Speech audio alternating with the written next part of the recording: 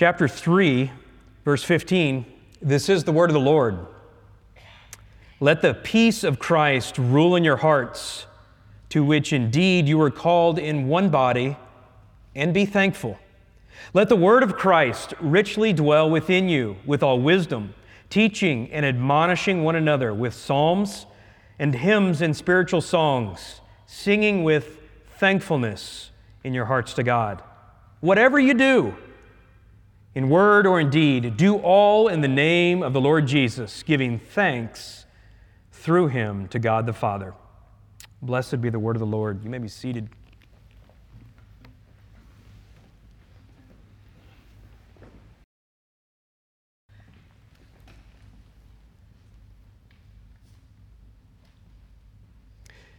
You have made us for yourself, O Lord, and our hearts are restless until they find rest in you.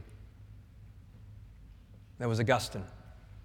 If you know anything about his life, you know that describes his restlessness before coming to Christ and his complete satisfaction when he found his identity in Christ. You have made us for yourself, O Lord, and our hearts are restless until they find rest in you. It's a true statement. Every single one of us, mankind was created for worship. And man will always worship, whether unregenerate or regenerate. Our nature, unlike any other created being, is to worship. Sadly, as a result of the Adamic fall, all of us, prior to coming to Christ, worshiped self. We chose to worship the creation rather than the Creator. Can you imagine that sort of exchange? Can you imagine the stench in God's nostrils that He created us for His glory and for the purpose of worshiping Him? Almighty God, whose attributes would otherwise never be known had He not created us. And yet we cast Him aside and embraced idolatry in the form of self-worship. And yet, creation, all the things do not satisfy. Our hearts are restless. Circumstances don't bring joy. We either get what we longed for and it doesn't satisfy, or we don't get what we want and we're frustrated. That is, until we worship our Creator. And then our hearts find rest. We are satisfied. For the first time in our lives, you may remember when you came to Christ, when you repented of your sin and placed your faith and trust in Jesus Christ, when you bowed the knee, there was that satisfaction, that peace. More than satisfaction, you found yourself energized, overflowing with joy. It is true of every single one of us that those who are truly converted can't keep their mouths shut. Amen? They got to tell each other, tell whoever will listen about what the Lord Jesus Christ has done for them. The most hardened souls, the most inward people will suddenly become sanguine in their response, telling whoever will listen. Joy overflowing. Contentment, even in the face of injustice. Why? Because it is His rule and His reign that make a difference. And though not perfect, we are a new creation. Old things have passed away, new things have come. Even though we still have this flesh, we have the ability to choose the higher things of God, to choose Christ. We have the ability to no longer demand our own rights. We have the ability to forgive, which we never could do before. In seeking to advance His own kingdom and salvation of the lost and the pursuit of holiness, our desires become a distant second to being part of our King's great army. You see, for we have enlisted under the captain of our salvation, and it is Him that we want to please. It is His glory that we are consumed about. We disappear in light of our identity in Christ. And we're able to do this no matter the circumstances. You see, this is the culmination of understanding our identity in Christ. Worship. This is the very pinnacle of what results in understanding and embracing our identity in Christ. When we started this series, we saw how understanding our identity in Christ results in a change of motivation. We're to keep seeking the things above, not the things below. We're to pursue the things of Christ, the eternal, not the temporal. And with this identity in Christ, it also changes who we are. There's a transformation. We no longer desire the selfish sins of the heart, anger, malice, abusive language, lying.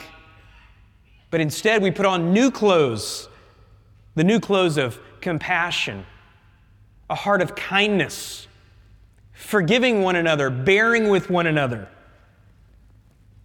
So not only was there a change in motivation and a change in transformation, but there was reconciliation. And that was the one that I think has hit us the most, right? Being reconciled to our Lord with the great exchange, right? He exchanged His perfection for our sin. Our judgment He took upon His shoulders, and mercy was extended to us. And because we are reconciled, Romans 5:1, we have peace with Him. Therefore what? We have peace with others. We don't have to work towards reconciliation. If I could just be real frank in some of these conversations, there is no need for racial reconciliation. If you're a believer in Jesus Christ, you are automatically reconciled with other believers. Period. Why? Because the greatest reconciliation has already taken place. Do you realize the Grand Canyon, the spiritual chasm that was between us and our Creator? And it has been bridged by the cross. How can we not bridge just a little stepping stone with someone else? For as we learned last week, it was our sins that nailed Him to the cross. And yet He forgave. So motivation is changed. A transformation is brought about. Reconciliation is assured. And the pinnacle of our identity in Christ is adoration. It is worship. That's the title of our sermon, Adoration of Christ. Our timeless truth is this: the church pursues unity by practicing her identity. And let me say that again. The church pursues unity by practicing her identity. And what I want to point out today is that worship is not something we have to gin up, that we have to get the worship team just right with your favorite songs and slow down here and speed up there. It's not something I have to do in a theatrical way to produce an emotional response. It's not something we gather to do and it only happens here. But worship is the natural result of practicing our identity. Practicing our identity. And we'll talk more about that. Let's pray, and we'll dive right in.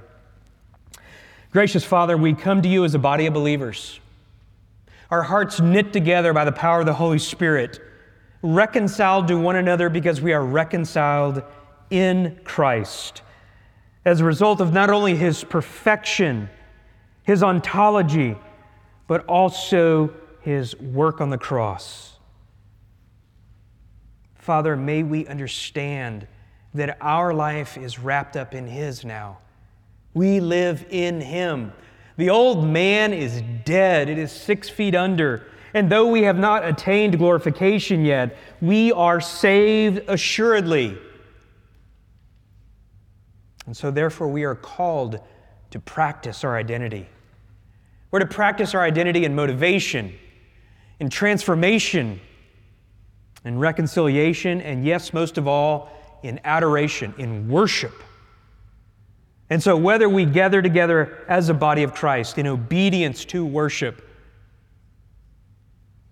or we are spread out throughout the week, may we truly respond like who we are. May we truly not only understand our identity, but actively practice it through worship. Bless our time, Lord. Transform us, put us into use, and do a mighty work. Do something in this body of believers that we cannot do by the power of your Holy Spirit, through the strengthening by your word. Use us mightily. In Christ's name, amen. Well, we've been talking about chapter 3, and we talked about the build-up to it. We dipped back into chapter 2 a little bit, that there was worldly philosophy and ideologies that had infiltrated the church at Colossae. It was worldliness, but it was creating division. It had the appearance of wisdom, but it was nothing but self-made religion that cannot save. It was adding to the work of the cross. It had a Jewish syncretistic flair to it that divided between Jew and Greek. And if you wanted to be special, you needed to do this and eat this and celebrate this day. And there's this warning that Paul shoots across the bow in chapter 2, verse 8. He says, see to it that no one takes you captive through philosophy and empty deception according to the tradition of men, according to the elementary principles of the world rather than according to Christ. We cannot sanitize this right here. You have to realize that the people he is talking about are sitting in the congregation. They're well-known teachers. They're beloved teachers. They're leaders of small groups. And Paul is willing to bring the full firepower to bear because these worldly ideologies are an assault on the gospel. And words have consequences. Words have meaning. And people are being led astray to a different gospel. Something that sounds good, feels good, reminds them of what it used to be like with this sort of Jewish flavor and Jewish tradition, but it's nothing more than the traditions of men. And he goes so far as to say that it's empty deception. And then in chapter 3, he says, don't lie to one another, because these are lies. Let me be really, really clear. Faithful preachers with PhDs who've written great books can fall into lying to the bride of Christ. They can add to the sufficiency and perspicuity of Scripture because it feels good, because it fits with the culture, because it gains them more followers. I don't know the motivations. Jude and 2 Peter are pretty clear about them. They say false teachers are not stupid because the Bible is so clearly understandable. But the fact is that Paul probably knew some of these people and he's willing to call them out. Why? Friends or not, don't you dare assault the gospel. Don't you dare bring your worldly, philosophical baggage and try to supplant the grace of our Lord Jesus Christ. I've had so many friends of mine saying, gee, Rod, aren't you kind of overreacting on some of this stuff? Don't you just think good men can disagree on this? There's a lot we can disagree on. I mean, there's a whole lot. And I love a good debate. But when you start to undermine the grace of our Lord Jesus Christ, forgiveness, when you start to bring division into the body, when you start to elevate ethnicity, socioeconomic, whatever else identities above or equivalent to identity in Christ, gloves are off. I'm telling you. I'm begging pastors. I was on Iron Sharpens Iron this week with Chris Arnzen. I'm begging pastors to step up to the plate. People's souls are at stake. We know from reading the book of Hebrews, drifting has a destination. I could go through, I'm not going to do it, but I could go through name after name after name over the last 10 years of formerly faithful pastors who started dabbling in worldly philosophy, and it was only a matter of time before they apostatized. And all along the way, I can show you article after article. Oh, you're overreacting. Oh, you're overreacting. Oh, show grace. Oh, blah, blah, blah. And guess what? Today, they're no longer Christians. Not my words, theirs. Drifting has a destination. And as teachers, James 3:1, we're going to be held to a higher account. My concern is not fighting Twitter. My concern is not trying to make every pastor agree with this. My concern right now in the little mission field I have is helping pastors be bold. It's what we signed up for. Look at Colossians 2:13. We just heard about philosophy and empty deception. Listen to the purity of the gospel. Just 5 verses later.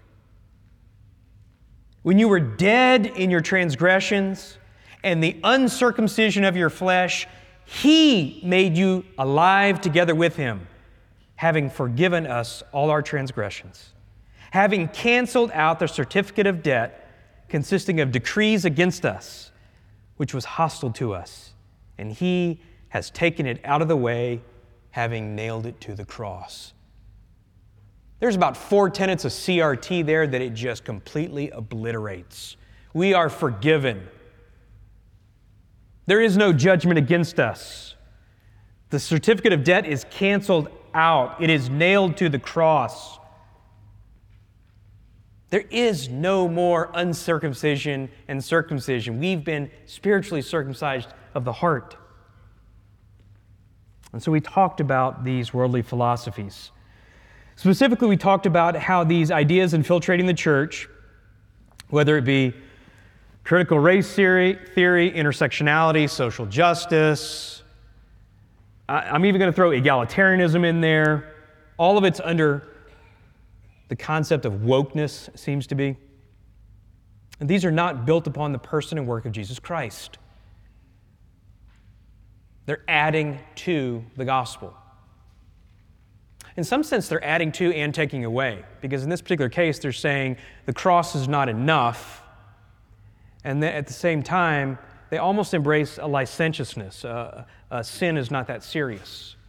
It's like Satan's playing both ends of the game. It has become the new moralism, but in fact, it is nothing more. I'm not being harsh here. It is an atheistic, socialistic, and Marxist ideology. How do we know this? It is Marxism that sees the world divided between the oppressed and the oppressors. That's the commonality through all this. All of this, even my friends who say, yeah, I don't believe in this CRT. I don't believe in this wokeness.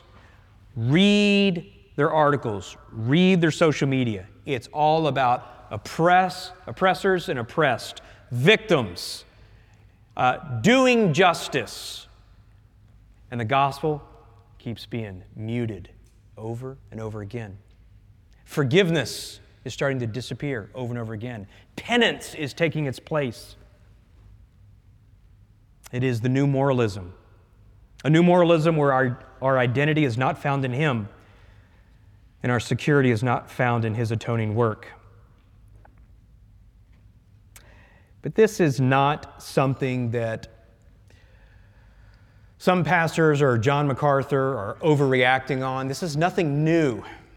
You may not realize it, but Karl Marx and Charles Spurgeon were contemporaries. And not just contemporaries, they lived in the same city at the same time. Larry Taunton writes, while Marx was preaching salvation through bloody revolution, Spurgeon, on the other side of the city, was preaching salvation through the blood and grace of Jesus Christ. Spurgeon was not oblivious to this philosophy because it had started to infiltrate the church. No one's talking about this. Everyone loves to quote Spurgeon, loves to quote old dead guys, loves to distance themselves from Marx. But I'm telling you, the parallels are scary. So scary that Spurgeon felt like he needed to hit it head on in April of 1889. Preaching out of Isaiah 66, I want to read you a portion of his sermon. Now, I'll never be able to do it like Spurgeon because apparently he had this magnificent booming voice. You couldn't get even into his pastor's college unless you had a certain circumference of a chest that was big enough because there was no amplification. But imagine, if you will, with some of the old English, imagine what he's saying in light of Marxist ideology. For many a year, by the grand old truths of the gospel, sinners were converted and saints were edified, and the world was made to know that there is a God in Israel. But these are too antiquated for the present cultured race of superior beings. They are going to regenerate the world by democratic socialism and set up a kingdom for Christ without the new birth or the pardon of sin. Truly, the Lord has not taken away the 7,000 that have not bowed the knee to Baal. This latter-day gospel is not the gospel by which we are saved. To me, it seems a tangle of ever-changing dreams. It is, by the confession of its inventors, the outcome of the period, the monstrous birth of a boasted progress, the scum from the cauldron of conceit. It has not been given by the infallible revelation of God. It does not pretend to have been. It is not divine. It has no inspired scripture at its back. It is, when it touches the cross, an enemy. When it speaks of him who died thereon, it is a deceitful friend. Many are the sneers at the truth of substitution. It is irate at the mention of the precious blood. Many a pulpit where Christ was once lifted high in all the glory of his atoning death is now profaned by those who laugh at justification by faith. In fact, men are not now to be saved by faith, but by doubt. Those who love the church of God feel heavy at heart because the teachers of these people cause them to err. Even from a national point of view, men of foresight see cause for great concern. April 1889. The only difference there is he started to see even the pulpits cast away justification by faith. We haven't seen that yet in specificity, but we're seeing it in practicality. Because your sins must be atoned for through becoming an anti-racist. Whether you ever partook willfully in racism, you are guilty and you must do eternal penance. You must feel the white guilt. Strong words. Larry Taunton also writes, he makes this connection. He says, today the battle continues, but the battlefield has expanded to the entire world. Marxism morphs as it goes, disguising itself until it reaches our own time in the sheep's clothing of racial equality and so-called social justice. Look, the problem here is, people don't realize this, but the problem here is trying to expect culture, unregenerate culture, to act like believers. Trying to change society with pagans. Let's just be honest. Let's be the first ones to admit that there are problems in society. That there is racism in society. That there is murder, abusive speech. There is all these kind of things. There is under the table deals. There's corruption. You only have to watch the news. We all agree with that. Why then are we so shocked when pagans act like pagans? You want to change culture? You do it one soul at a time. And it will change.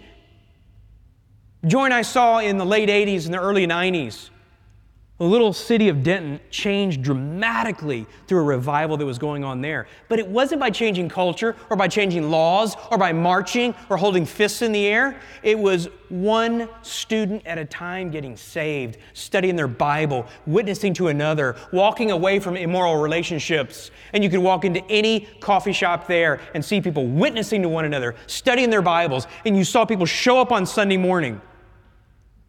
And the whole flavor of the town changed. And that was 25, 30 years ago. It's flipped back again. But what would we expect? Even Spurgeon saw this. He said, to attempt national regeneration without personal regeneration is to dream of erecting a house without separate bricks. Here's my point. Here's what I want to tell pastors. Do you believe in the gospel? Do you believe it saves? Do you believe it saves people not only from eternal damnation, but it saves people from their former lives? If you do, and this is the tool that does heart surgery, why would you use anything else?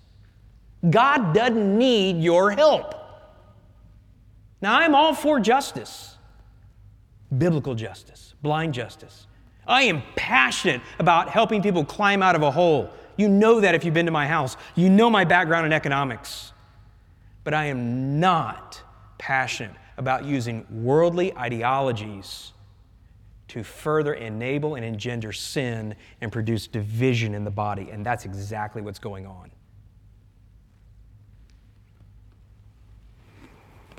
We'll review next week some of the things we did, but we ended talking about how the hallmark of Christianity is reconciliation. We talked about, put off the old man. Take off those old clothes and put on a heart of compassion.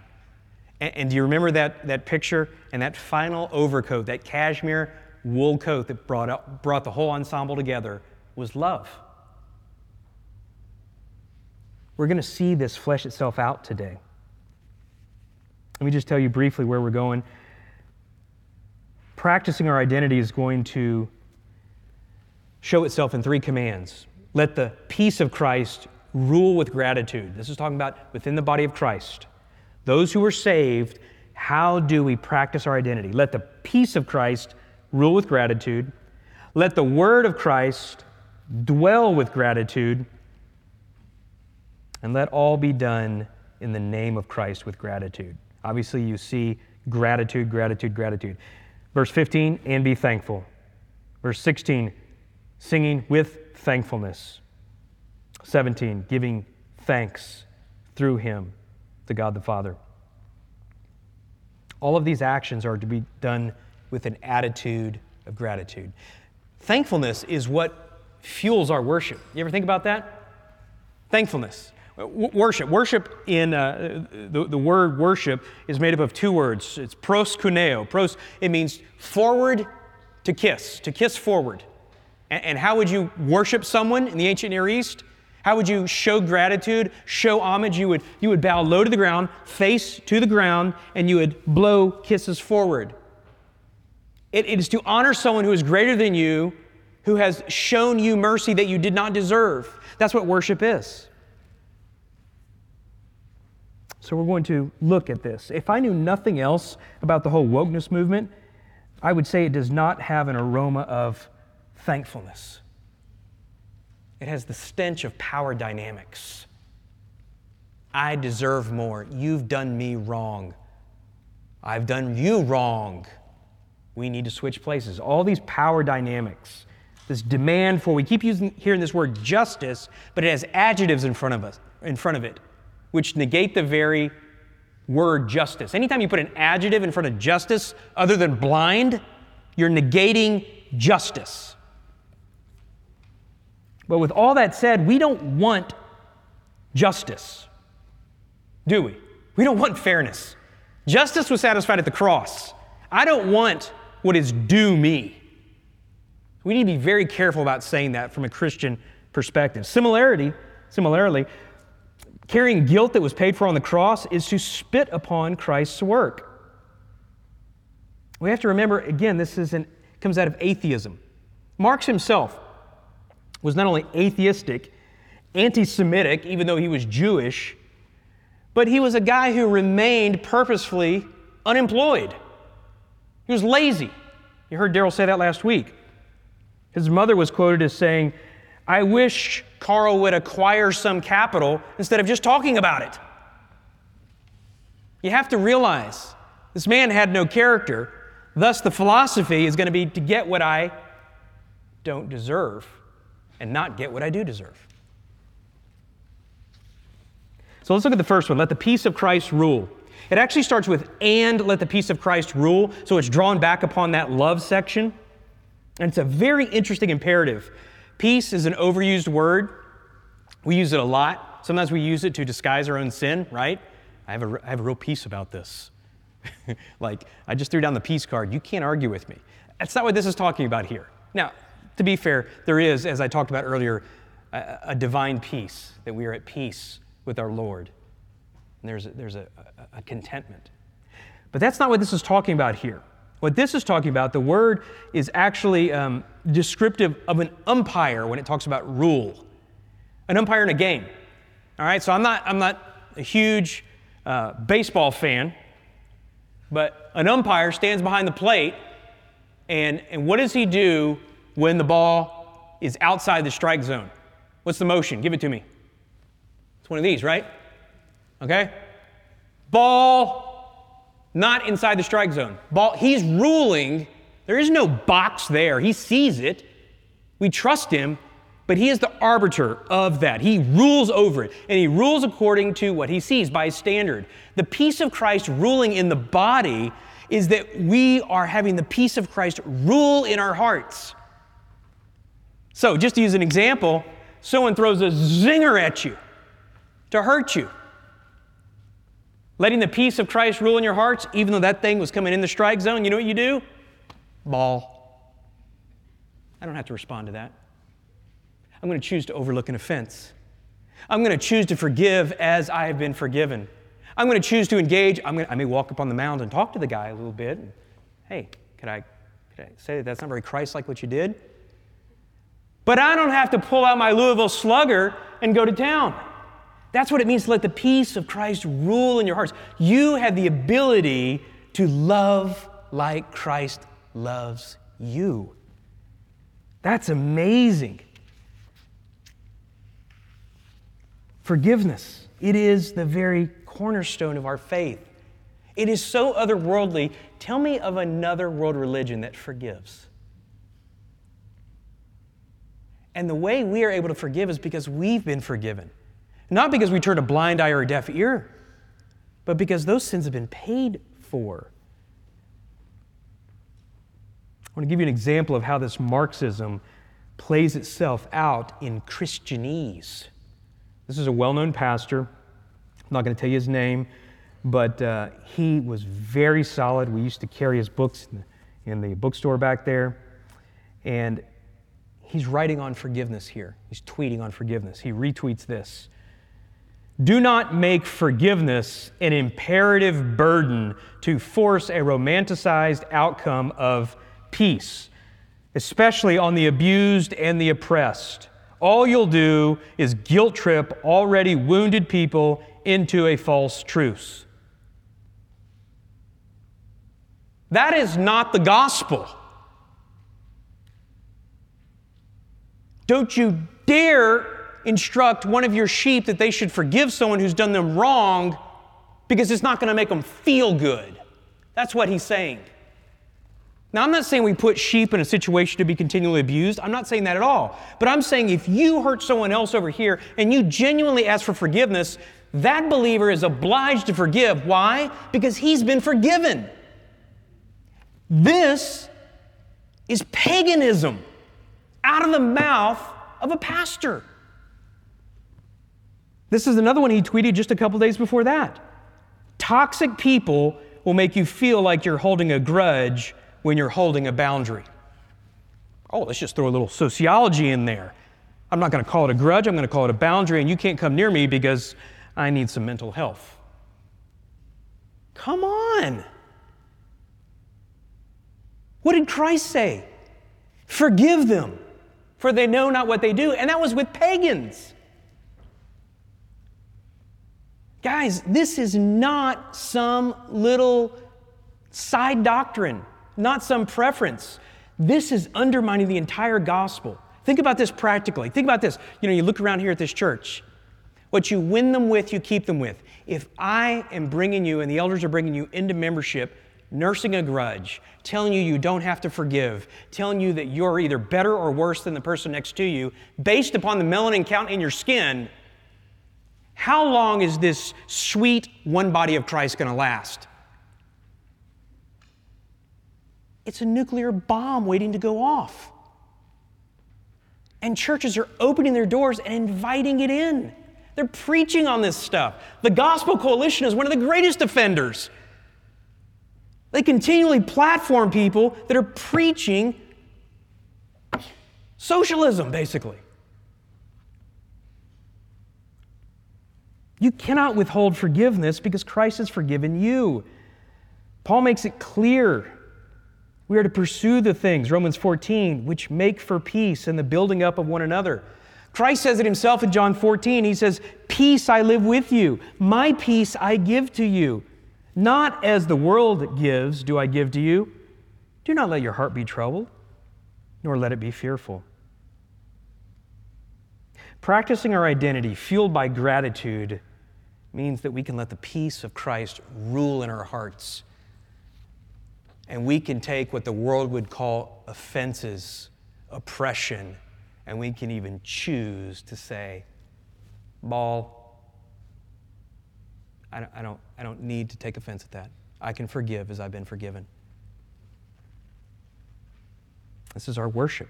This is our spiritual service of worship, Romans 12 says. I want you to notice one other thing before we go to the second point. Look at verse 15. "To which indeed you were called in one body." There's one calling in the New Testament. You've heard me mention it. It's not a calling to the pastorate, or a calling to ministry, or a calling to be a missionary. There's one calling. It's a call to salvation. It's a call to follow Christ. It is a call to a new identity in Christ. Old man is dead. The new man is here. And with that new identity, this calling into one body where there is neither Jew, nor Greek, nor slave, nor free man, no barbarian, nor Scythian, okay? All of this is able to come together, and we are able, as the called, to live and work together. Isn't that great? We are the grateful called. Sounds like a 60s rock band. And we'll call them the Grateful Alive instead of the Grateful Dead, right? That's what we are. We are the Grateful Alive. We're not going to have a skeleton on the pulpit there, This is what we're not only able to do, it's what we're compelled to do. Did you ever realize that? The guy who discipled me used to say that Christians don't obey because they must, but because they must. Isn't that rich? It's because of our new identity. Paul in Ephesians 2, "But now in Christ Jesus, you who were formerly far off have been brought near by the blood of Christ. For he himself is our peace, who made both groups into one." There's that one body. "And he broke down the barrier of the dividing wall by abolishing in his flesh the enmity, which is the law of commandments contained in ordinances, so that in himself he might make the two into one new man." And the Church of Jesus Christ is not schizophrenic, okay? What's our identity? It's not our ethnicity. It's not our background. It's not being oppressed. It's not being the oppressor. Our identity is in Jesus Christ. And the glue that holds us together is love. And what causes us to worship is gratitude. Look at the second one. "Let the word of Christ dwell with gratitude." Verse 16, "Let the word of Christ richly dwell within you, with all wisdom, teaching and admonishing one another with psalms and hymns and spiritual songs, singing with thankfulness in your hearts to God." Now that's a mouthful, but let me break it down real quickly. That word of Christ is only used one other place in the New Testament, and it's in, want to guess what book? Hebrews. Hebrews chapter 6. Therefore, leaving the elementary word of Christ, let us press on towards maturity. The word of Christ is the word of God. It is the gospel. It is that which proclaims Christ. How do we practice our identity? How do we pursue unity in the body? We let the word of Christ richly dwell within us. We let the peace of Christ rule in our hearts, so we're not fighting, we're overlooking offenses, we're forgiving one another. But then we also let the word of Christ richly dwell within us. We do that, right? And it says through teaching and admonishment, that's formatively and correctively. But there's something very interesting. Did you notice the format of this teaching and admonishment? What does it say? Look at it again. Psalms? Hymns? Spiritual songs? What he's saying here is through the body of Christ raising their voices to heaven, singing theologically rich music and songs, we're not only edified, but we are unified. How do you know that? Because when we sing together, our hearts have to be together, right? You can't do it very long. That's why in some churches you hear this. They're not really singing. Christians sing. Christians sing and they sing loud. Practicing our identity is to let the word of Christ richly dwell within us. We sing it loud. There's a really interesting story. Tertullian was early church father and apologist, and he describes what it was like at a love feast. He said, and after water for the hands and lights have been brought in, each is invited to sing to God in the presence of others from his own heart. So next time you're at small group and you share a meal together, look over to your small group leader, Aaron, and say, Aaron, why don't you just bust a tune here for us? But you can imagine, seriously, lights are brought in. It's at night. You're sharing a meal together with the body of Christ. You're looking across the table, there's a barbarian. Y'all don't even hardly communicate very well with language. There's a rabbi. You're a Greek. You're feeding him shrimp, and he's gladly taking it. You're starting to talk about the sermon. You share a meal together, the Lord's table.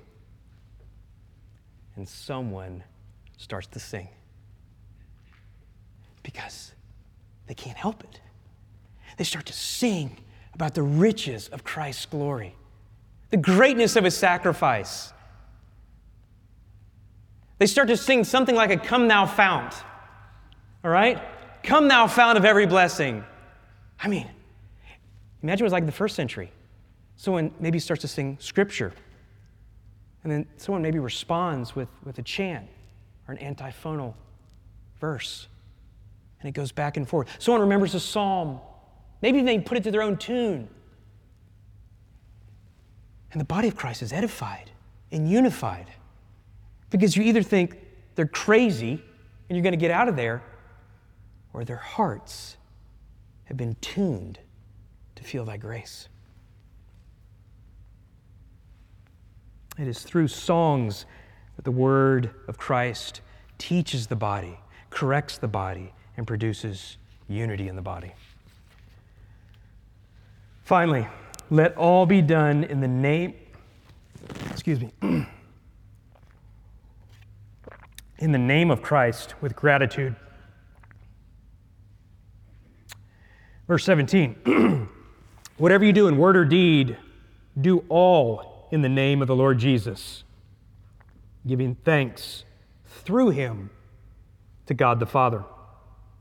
That just sounds like Hebrews, doesn't it? He is our high priest. He is our mediator to whom we give thanks through him to God the Father. If the peace of Christ is to rule in our hearts, and the word of Christ is to dwell among us in the body, then the result of all that sweet unity is that everything we do in word or in deed brings glory to Christ. Everything. That's Colossians 3:23. That means from stacking of the chairs, to sweeping of the floor, to making the coffee, to teaching the equipping hour, to caring for babies, to changing dirty diapers, to opening up your home, to calling someone and praying with them over the phone, to sharing a verse, to reaching out to your neighbor and sharing the gospel. All of it is a sacrifice of worship. All of it. And guess what? When our lives are spent, when our lives are expended in this kind of self-sacrificial worship in everything that we do, the Puritans saw no difference between a doctor and a ditch digger because the activity they did both was worship to God. There was no sacred and secular. When all of that is done for God's glory, when our lives are expended and we breathe our last, are we going to regret that we didn't do more for ourselves or demand more for ourselves or spend more money on ourselves? No, because our identity in Christ is transformational.